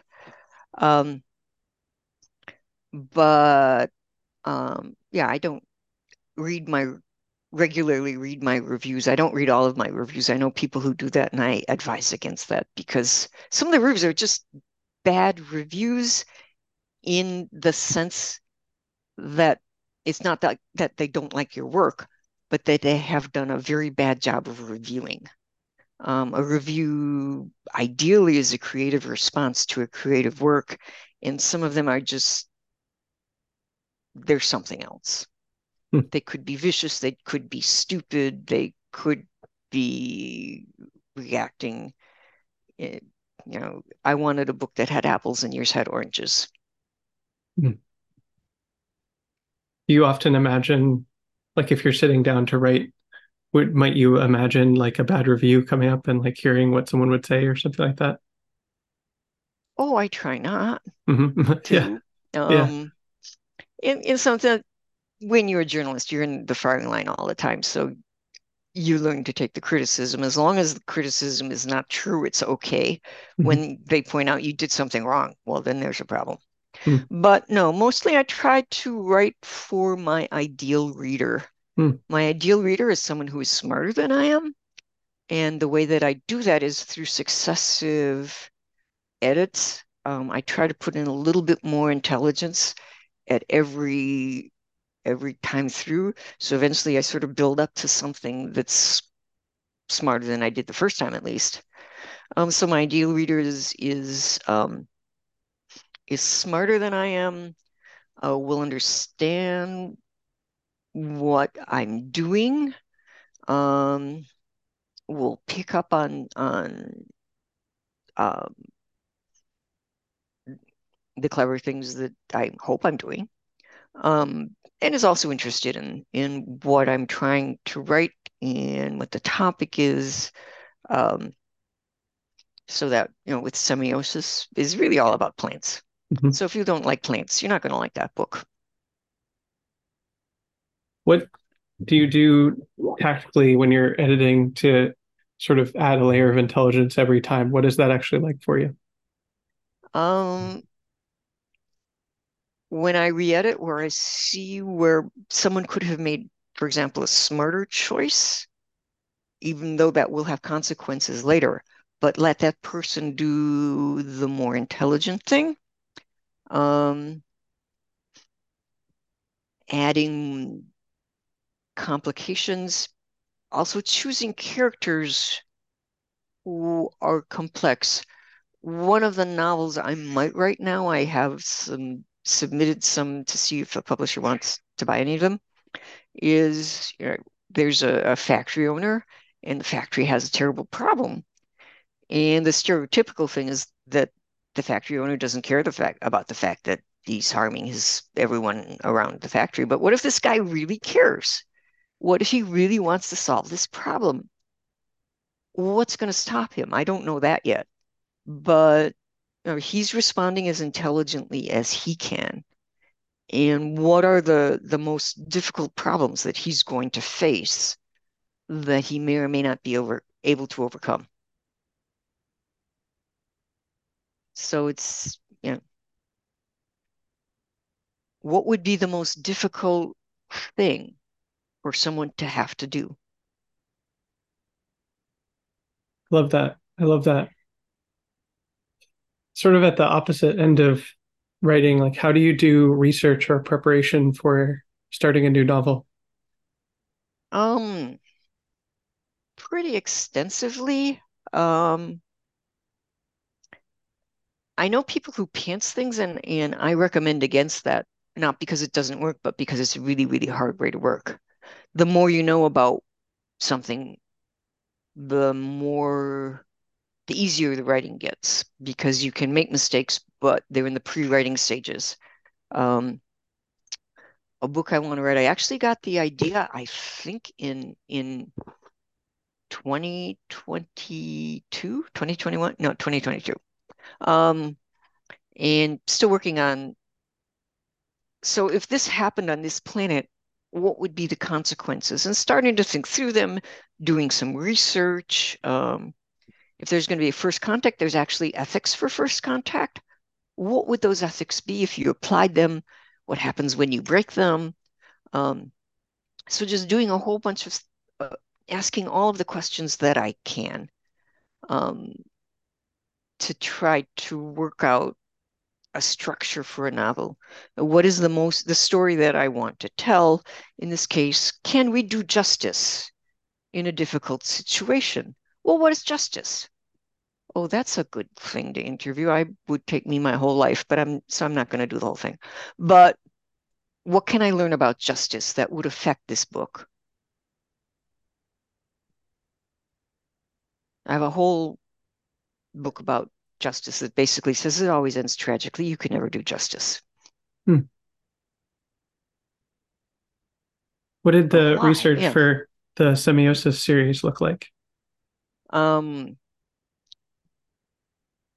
Big and sprawling. Well, I'm still doing it. I Hmm. don't know why, because I'm now on the third book, but no. Um, it was like, what can I learn about plants? What can I learn about agriculture? What can I learn about how group dynamics would work? Um, I had a whole book on how can you imagine if you're going to invent a planet, what can happen there? And that's actually where I realized I had a story because I knew from my previous research that plants need iron. Iron is very important to plants. But we live on an iron-rich planet, so it's usually not hard for them to get. But you can't, if certain things happen on a planet, there's not much surface iron at all. So if plants need iron and they're on a planet where they can't get iron, it's like plants here who need nitrogen. And if you're in a nitrogen poor environment, what do? Well, they get here, they eat animals because animals have lots of nitrogen. I also have lots of iron. My blood is red from iron. So I have a whole planet where animals are necessary to the survival of these plants. And then there's a natural conflict. So if you have a plant that wants to protect humans, but also really needs their iron, then how does that work out? And what kinds of problems will come from that? What's the most enjoyable part of the research and preparation process for you? Hmm. Well, when I research, I look for problems because, I can't research forever. I do have to write a book. So I'm just looking for trouble. And when I find trouble, um, that to me is exciting. But what do I mean by trouble? Well, in this case, how do plants get the nutrients that they need, and how do they respond when they're in a nutrient poor environment? And can I create that? Um, uh, One of the um, novels that I might write. What happens to a family if they're in a very stressful situation, but they're still a loving family and they're trying to help each other and they run into all sorts of obstacles? So, what are family dynamics like? In getting a chance to look at that.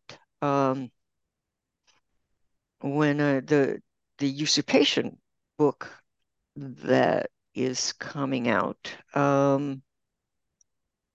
How do whole ecologies work? Um, and how many pieces can you pull out of an ecology or put into an ecology, and how will that affect other things? Um, I don't know if that's a good answer, but yeah, looking for trouble. One of a story I'm working on right now is that there's a singer who accomplishes great things. Well, we have Taylor Swift right now, who actually is doing very good things. She's quite accomplished. Well, what does she do? How does she do that? What are some of the problems she has? How does she overcome them?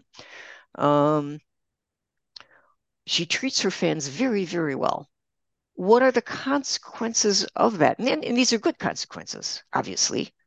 Um, and would that be a way to overcome a problem? Is that you had someone who's just very, very good. How would you say that you've grown as a novelist over the different books that you've written? Um, I hope I keep getting more bold ideas, more original ideas. Um, Other people will say if I succeeded, but that's what I tried to do. Um, and also exploring character emotions in a more honest and deep way, which again, I look at what other writers do and how they do it. Um, you can get books about writing about character emotions and using that. Um, I have a book written by counselors about emotional wounds and what does that do to people. Is there anything that you saw yourself like develop skills in over the different novels that you've written where you're like, oh yeah, I got a lot better at that, or earlier I wasn't thinking about this, but now I'm thinking about this, or something like that? It's just the pre-planning. Um, how how much can I know before I start, which just makes the writing easier. And also, when you are writing and you don't have to worry about what happens next, you can concentrate on making the writing actual with the sentences actually the best that they can be. So it's that. So uh, can I use 3x5 cards? Is there software I can use? Any other tools that I can? Sometimes I use just for a part of a novel. Um, or a part of a story. There was one where I needed to get the dialogue exactly correct, and I was having trouble with that. And it was kind of good. So I literally printed it out, chopped it up, everybody talking in their sentences, and then rearranged them all, and then I had it. So it was, scissors, scotch tape, and paper were the tools that I used for that. I don't, I can't say I don't use it. I use AI all the time. Everyone does. All of the writing things that you do in, if you have a good writing program and it checks your spelling and it points out mistakes and that. And um, MS Word actually gets kind of annoying, but that is an AI thing. We think of AI as like chatbot, but it's in all sorts of other things. So you can use mechanized systems. When I do my final proofread, um, Microsoft Word will read it aloud to you, and there's lots of other programs that will do that as well. And if you listen to your story, when you think you're done, you'll find out you're not. Hmm. That there's also, it discovers all sorts of things that you thought were good because when you read, you automatically correct errors. Um, but when someone reads it to you, when a machine reads it to you, it's going to find them all because it has no emotional investment in your story whatsoever. Yeah, are there specific skills that you'd like to see yourself develop further in the future with future writing projects? I want to write bigger, richer stories. Hmm. I want to be more bold. I want them to be more satisfying for the reader. Um, and some of the writing is is a practice discipline. Um, and that was something I learned early on and really helped me out is to understand that writing is like playing music. The more music you play, the better you get at it. So the more writing you do, the better you get at it. And so it's incrementally learning little things that you can do better. So I want to write virtuoso stories and in all of the different ways that a story can be good and do it all at once and this week. Um, so it's just a big job. But that's one of the reasons why I love writing is that there's just no end to the creative challenge. Do you have any advice that you would give other authors or that you find yourself giving frequently? Um, the best advice, and this is almost pretty much famous, it came from a writer named Robert Silverberg, and it is read a lot, write a lot, read a lot more, and write a lot more. Again, it's a practice discipline. Um, you can learn a lot by reading when you see what other people did. I would add to that, if you can get a good critique group, and getting a good critique group is not always easy.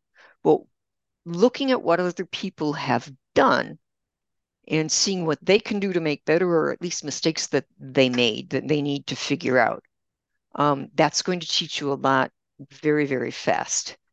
The same way that teaching English taught me a whole lot about English. So if I'm looking at someone else's writing and evaluating it carefully, I can see what they did and hopefully not make those mistakes myself again. Because if I see them, it's because I probably did them at some point. There's no mistake that you can make that I haven't probably made already. Or if not, maybe I should make them. So yeah. You mentioned in one of your interviews that you have found it really useful as a translator to study English, and I wondered how you've done that. What studying English has looked like for you. Well, I still study every day. I get a word of the day. I subscribe to the Chicago Manual of Style, has a question and answer in a blog, and I follow that. So I'm still studying, and I have whole books on how to write a beautiful sentence.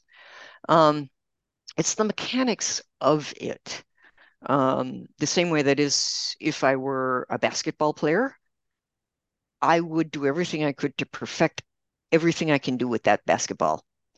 How do I throw? How do I dribble? Um, so I would be an expert at everything you can do with a basketball.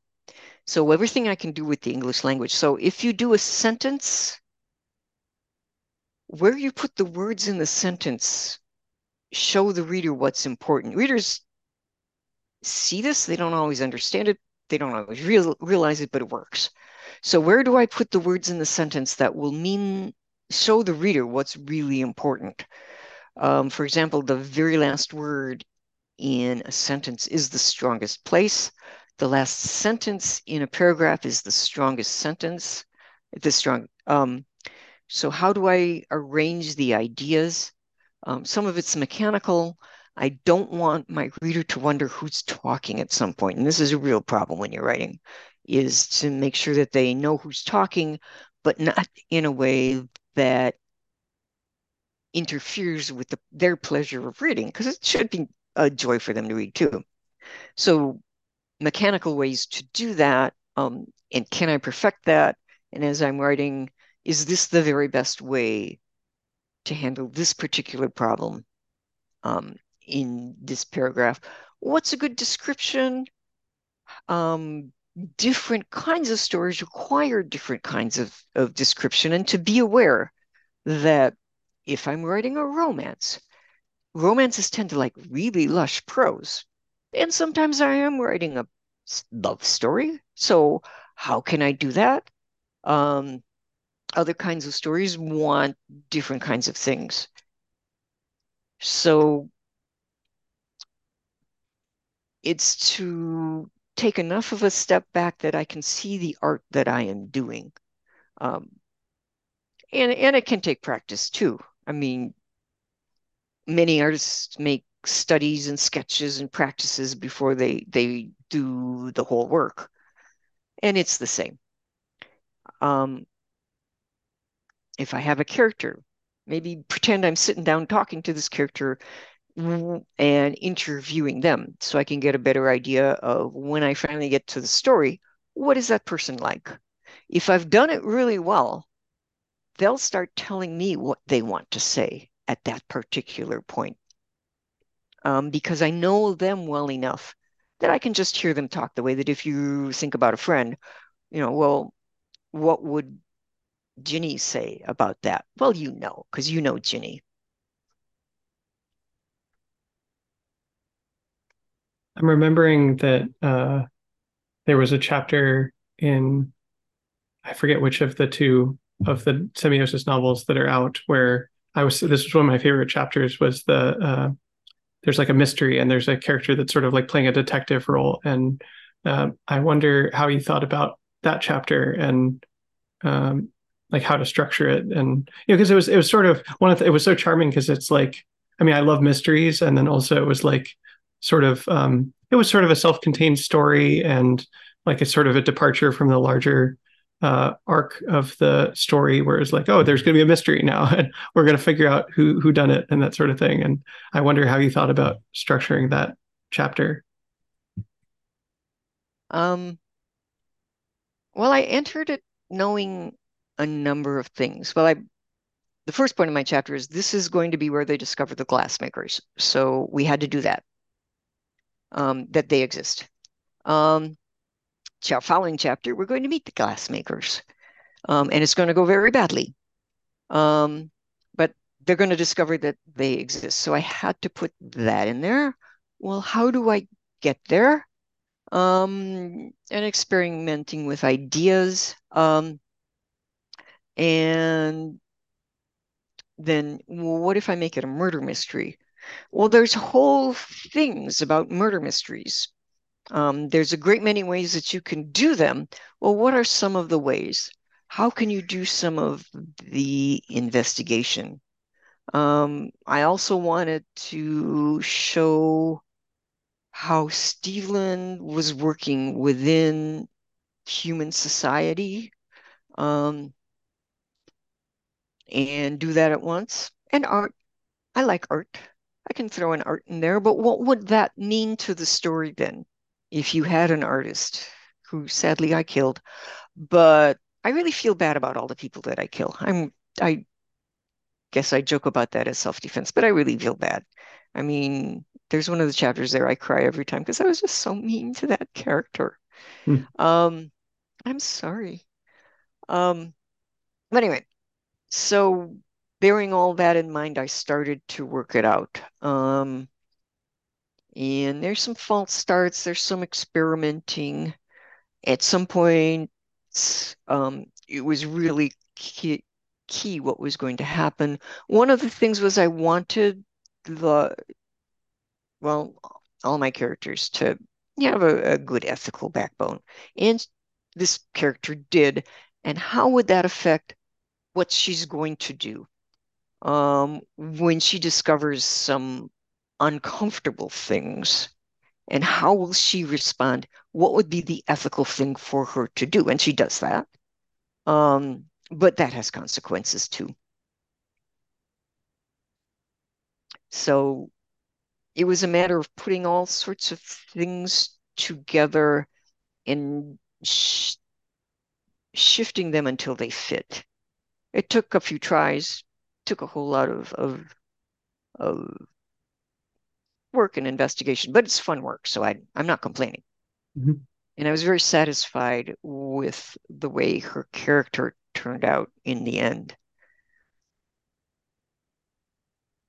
When I read a mystery or watch a movie that's a mystery, or like sometimes they're like crime stories or something, um, especially as I've started writing fiction, I'm often left with the sensation of like, how did they do that? How did they pull that off? Like all of these different pieces fit together so well. And, obviously, as you were just saying, it took a few tries and trying different things. And um,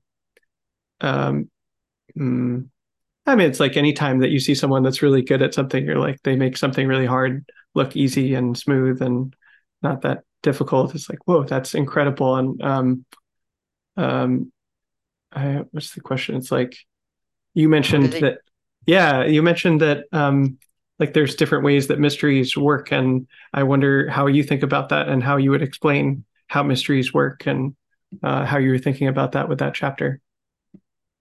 Um,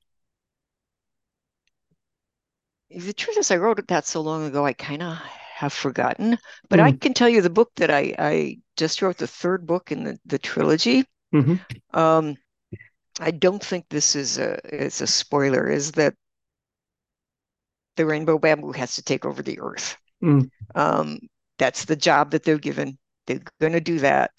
Um, and how do they do that? And there's 6 chapters in there. And I was literally writing the 6th chapter, and I don't know how to solve this problem that I've set up. I don't know how they're going to take over the earth. And but in a nice way. Um, and all of a sudden I realized that I'd set up this and that, and the next thing, um, the plot got pretty complicated. And there was one thing, oh yeah, they're already doing it. I just didn't notice that they were. And then I could write that in. It took a few tries and to fit more things in. But in this case, I had a lot of things, and then the pieces finally fell together for me. It would have been so much nicer if I had known that in the first place, because I was really, I'm finishing it and I don't know how. Um, but I did. And I think it worked out nicely. Um, but there's a lot of experimentation. Like to think that there's plotters and pantsers, and I'm a plotter, but Napoleon said that there's no battle plan that survives contact with the enemy. So you can plan things out and then you get there and you realize, no, nope, I did not expect that, Hmm. but it did. In this case, it was just realizing what I had on hand and how I could use those things. Um, and if you talk to I know someone who writes mysteries, and she just says it's really hard, and you have to go back and forth till you figure things out. Also, do some was it Lori Day, and she wrote a book about a murder mystery that takes place. There's called the Dark Sky uh, areas where there's no light and you can actually see all the stars. And so, what if there was a murder mystery that took place there? So she went there. She spent a weekend at one, or and to understand how that would work. So was some of the things that she learned doing that. But if you're having problems, everyone has that problem. Read that book. Write his book of doubt.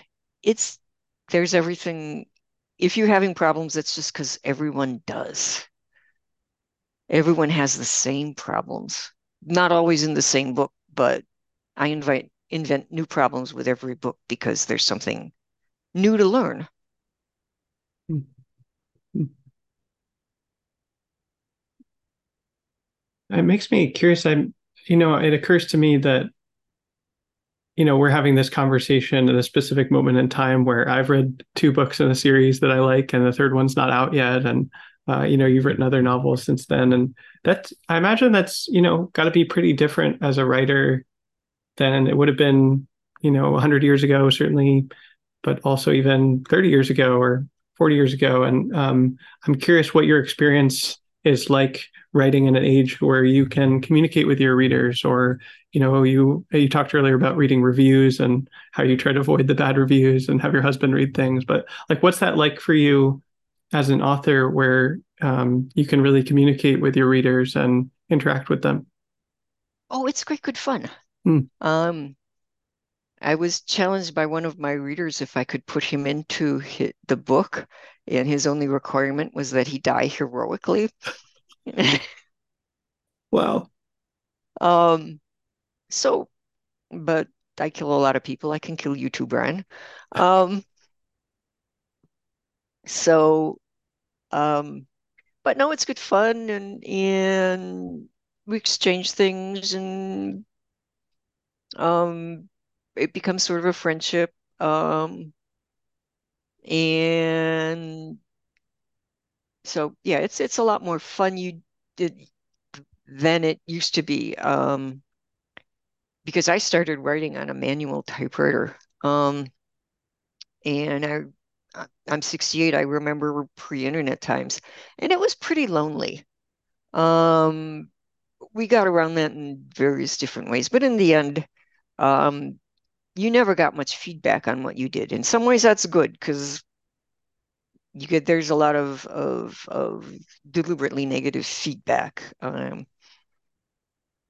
There are no there's not a greater number of jerks, to use a nice word, than there were in the past. Um, but it used to be hard for them to do anything. And now, because there's so few barriers, it it's easier for them to be bigger jerks than ever. Um, there's not more, but there's no fewer number of good people too out there and supportive people and people who just want to have fun and or so they're there too. And you can find those people a whole lot more easily.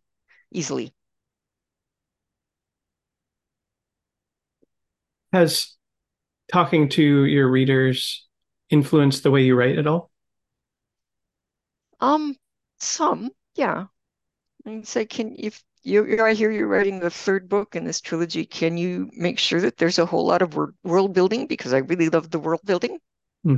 Yeah, I can do that. Um, um, so yeah, sometimes they say things, or or if they liked something, or this was funny. Um, if they enjoyed it, I can do that. I mean, and I don't want. One of the great things about science fiction, fantasy, horror, that whole genre, as George R. R. Martin said, we're all fans. We all like each other. We're all in this because we have fun.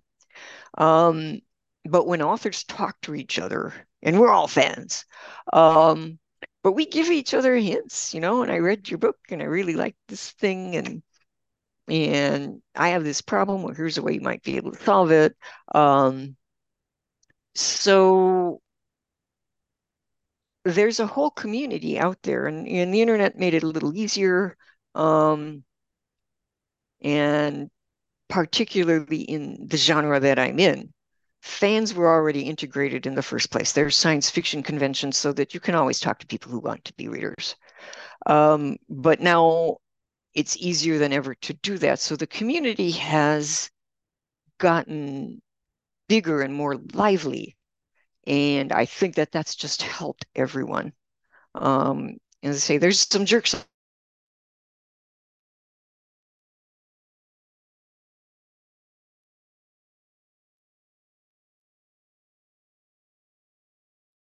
probably a lot of people who want to help you. If I'm not mistaken, I think you alluded to working on learning a third language. Is that right? I'm studying Latin right now. Hmm. I speak Spanish, but my translation specialty, not a lot of call for this, but medieval and Renaissance Spanish. And at some point that sort of slides into Latin, so it helps. Also, I'm writing a book. It's a historical novel about a Spanish queen, but at that point, they were still speaking Latin in Spain um, as the official language. And some of the best resources available are actually in Latin. So I can read her actual words, but I have to learn another language to do that. What, um, you've written a lot of science fiction novels. What made you want to write a historical fiction novel? Well, I was living in Spain Hmm. and learned about a queen. She lived around 1100 and she just led an amazing life. Um, Her second marriage ended in a civil war. Um, at one point, she was being stoned to death by an angry mob, and she talked her way out of it. Wow. Wow. Um, a whole bunch of more other things happened to her. So she just has a great story, and um, I think I can tell it Are there any other genres you could see yourself exploring? if I had time. Um, no, I mean I've written some mainstream literary fiction, and that's always very satisfying. Um, you, I, and in the structure, I write a little bitty mini mystery, different things. I keep threatening to write a romance. I don't think I have yet, but I'll keep trying. Hmm. Um, so yeah, and the barriers between genres are pretty permeable. Um, so yeah. mm, I like all sorts of things. mm, I can't see writing YA just because I would have to learn way too much. I know why people who write that, and it's truly an honor to have young readers, but that's not something that I aspire to only because my life is, I'm not going to live that long. I mm, don't have time to learn that much new. But I you, read YA literature. It's some great stuff. mm, mm. You mentioned this advice to read a lot and write a lot, and I'm curious about what are your habits as a reader and what is your reading life like? I never quite read enough. Um, but I try to keep up with what's being published in the genre, um, because you can see what other people are doing. In some ways, it's a conversation. So if some people are writing a novel, I don't know, set in a slightly different universe, how are they handling that? And what kinds of stories do they have to tell? And um, also just to enjoy a good story. Um, right now, it's Life Beyond Us, and it's a book. Susan Forrest is one of the editors. You can find it, um, and it's short stories about alien life forms, and then there's an essay by a scientist saying, "Well, what's the actual thing? How accurate is the story, and um, what do we actually know?" So it's a series of that. So it's the fun of some. There's some really good writers in there, and some really fine stories, and then comparing that to reality and what did the story illustrate about what it would be really like to meet that kind of alien? What would So that's one that I'm reading. Of course, I just read Murderbot, but that was just for fun. Um, and beyond that, I don't. I mean, if my Kindle was like real books, I could not pick that thing up. So, um, we estimated once, we think we have 1,000 actual physical books in our apartment, my husband and I. So I my reading is somewhat eclectic. I try to be systematic and fail utterly. What does your husband like to read? He likes to read a lot of history, also science fiction. We had When the Murderbot novel finally arrived from the bookstore at the bookstore, we had this little fight over who's going to read it first. Um, um, Science fiction, he particularly likes to read history, and other sorts of nonfiction. He read all of Adam Smith and The Wealth of Nations. And if you know that book, that's just a feat in itself. That's funny because I went to St. John's College and that was the only book on the program at St. John's that I didn't finish reading for class. I just gave up on it. I was like, this is too boring for me. So that's amazing. Well, what was funny is we bought it, it's a series of volumes, and we bought it at a secondhand bookstore. And the final volume, um, when they make books, they print sheets and then they fold them all up and then they cut them, and that's how you get the book. And some of the pages had managed not to get cut. You see that sometimes happened. So they had not been cut. No one had read this book. It was from 1880. Um, People just owned it. So no one had finished that book either. Wow. You're not the first. Hmm. Do you two talk about what you're reading? Oh yeah. What's that like for you to talk about what you're reading with your husband or hear about what he's reading? Um, it's fun. When I was reading Murderbot, and all of a sudden I would start to giggle, and he, don't tell me. Uh, but and we share ideas, what we liked, what we didn't like. Um, he reads history books and episodes in his history. The last one he read was about the the Portuguese Empire, which just is like, I can't, it's just this horrible, horrible litany of errors. So tell me about some of the things that were really stupid that the Portuguese did in one way or another, or vicious, or failures. So it doesn't matter that. Um, Occasionally we watch a movie or TV together, and we like heckle the movie.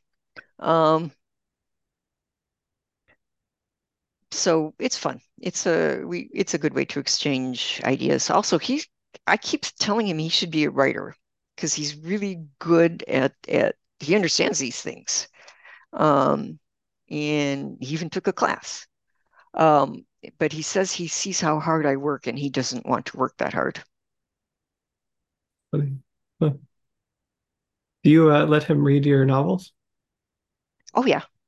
And in fact, in the one that's coming out, I thank him in the acknowledgement as the chief technobabble consultant because it's about there's some computers in there, and I he told me that what the computers would be doing at this time. You should use these words, and this is a Bayesian process. Use the word Bayesian, Hmm, um, and so he helped me that way. hmm. Is there any specific kind of support that you ask for him for besides that specific example? Sometimes leave me alone. Don't come Uh-huh. in. I'm working. Do not Uh-huh. disturb because he Yeah. works out of well, since COVID now he's working out of his home too. Hmm, They've never called people back in his office. And so we're in different rooms, but hmm, so sometimes it's just the space to work, but sometimes it's bouncing ideas off of him. Um, he's read my proposals for my next novel and had some suggestions. So as my critique group. hmm. You mentioned in one of your interviews that there was a story that you were very excited to learn to read as a kid. But you didn't mention what that story was. Do you remember what it was? It wasn't the one about the apples. Hmm, Um, no, I'm not sure. Which Well, I was always reading. I hmm. mean, when it came time to study hall in the schools I was in, you could also go to the library, and I was always in the library. Um, I remember my junior high school, I read through their whole entire science fiction section, 1 hour at a time. And it was very good selection looking back. The librarians did a good job of picking out good books. Hmm, hmm. Is there anything else that you'd like to talk more about, or yeah? Mm, I don't think, probably not. Maybe just my interest in what other people are like and what other people are doing, and just general curiosity. And that's another good advantage that I've always had in a writer, as being a writer, is you can be curious about anything and say, oh, well, it's just for work. You don't have to justify the fact that suddenly you want to know everything that there is to know about a narwhal tusk Hmm, because it's going to be in the novel. Sure, yeah. Um, so that and to get to know other people. It's one of the reasons I don't really meditate is, and it's a good thing, but I would rather be around other people, learn more about other people, um, enjoy their company than be alone because I have to be alone for my work all the time. And I do have my imaginary friends to play with, and that's always a good thing. But I'm very interested in the world around me and worlds that could exist and the whole universe out there and these planets we haven't found yet.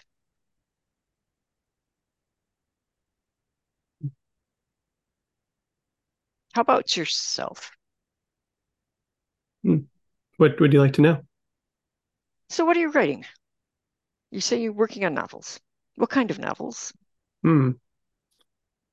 The one I'm writing right now is sort of part romance, part mystery, and it's what to say about it.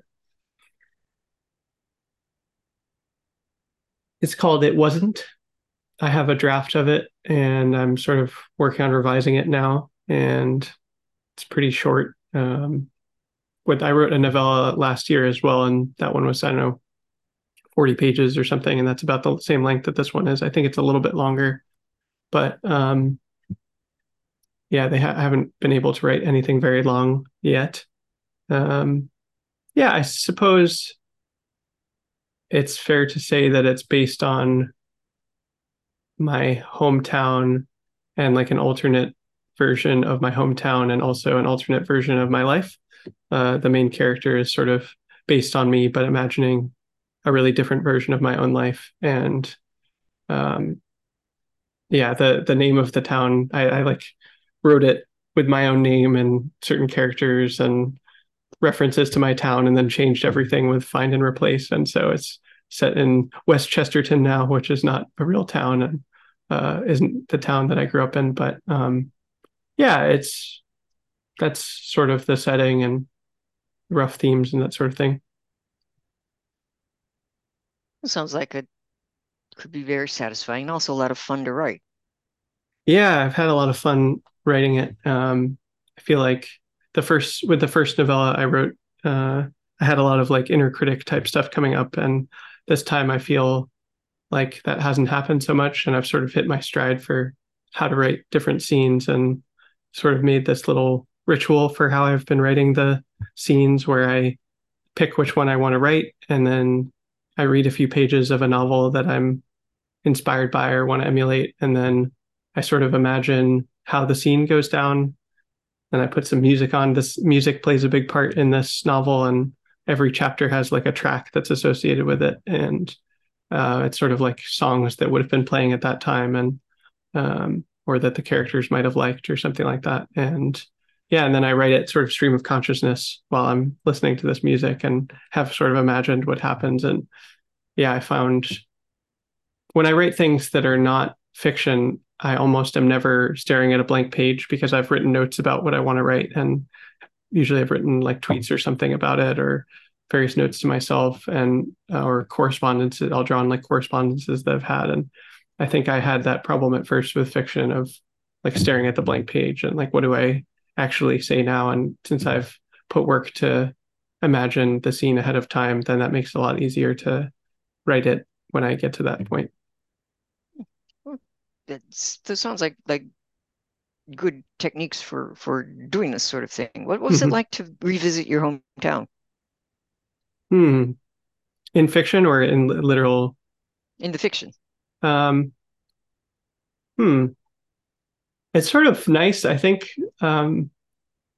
healing in a way. Like on the one hand, I was really lucky and grew up in a pretty privileged town, and I had everything I needed and all of that. And then on the other hand, there were sort of social dynamics that I never really liked or that never made me feel at home. And I can sort of allude to different things that I didn't like about the town and write about them. And uh, uh, I think just sort of validate my own experience of like, yeah, it was like that because there weren't other people or the town itself wouldn't criticize itself in a certain way. And I can be like, yeah, that kind of didn't work. And that was a problem in school or something like that and see things from a new perspective. And um, I have, I just wrote a scene recently at the end of the novel where this is not a spoiler, but the main character um, like walks out of the classroom and it's just like I'm not doing this anymore. And I never had the courage to do that sort of thing in high school, and it was sort of empowering to imagine this character who's based on an alternate version of myself like doing that and be like I'm not doing this anymore. And I think I have that kind of courage as an adult, and it's sort of healing to like imagine myself with that courage as a teenager and just be like, yeah, this is dumb. I'm not putting up with this. And yeah, so it's been healing and validating to write something that's sort of set in my hometown. Mm, Yeah, that's the fun of writing. mm, yeah. Yeah, it's I'm been glad nice you're to doing that. Yeah. thank you.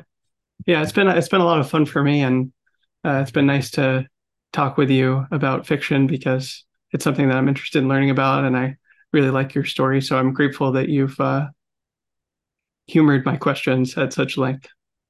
Well, I hope it was helpful. Hmm, definitely And was. anyone out there, if you're trying to write, I wish you nothing but the best. It's just a great thing to do, Hmm. even just a little bit. Well, thanks so much, Sue. Mhm. All right. Thank you.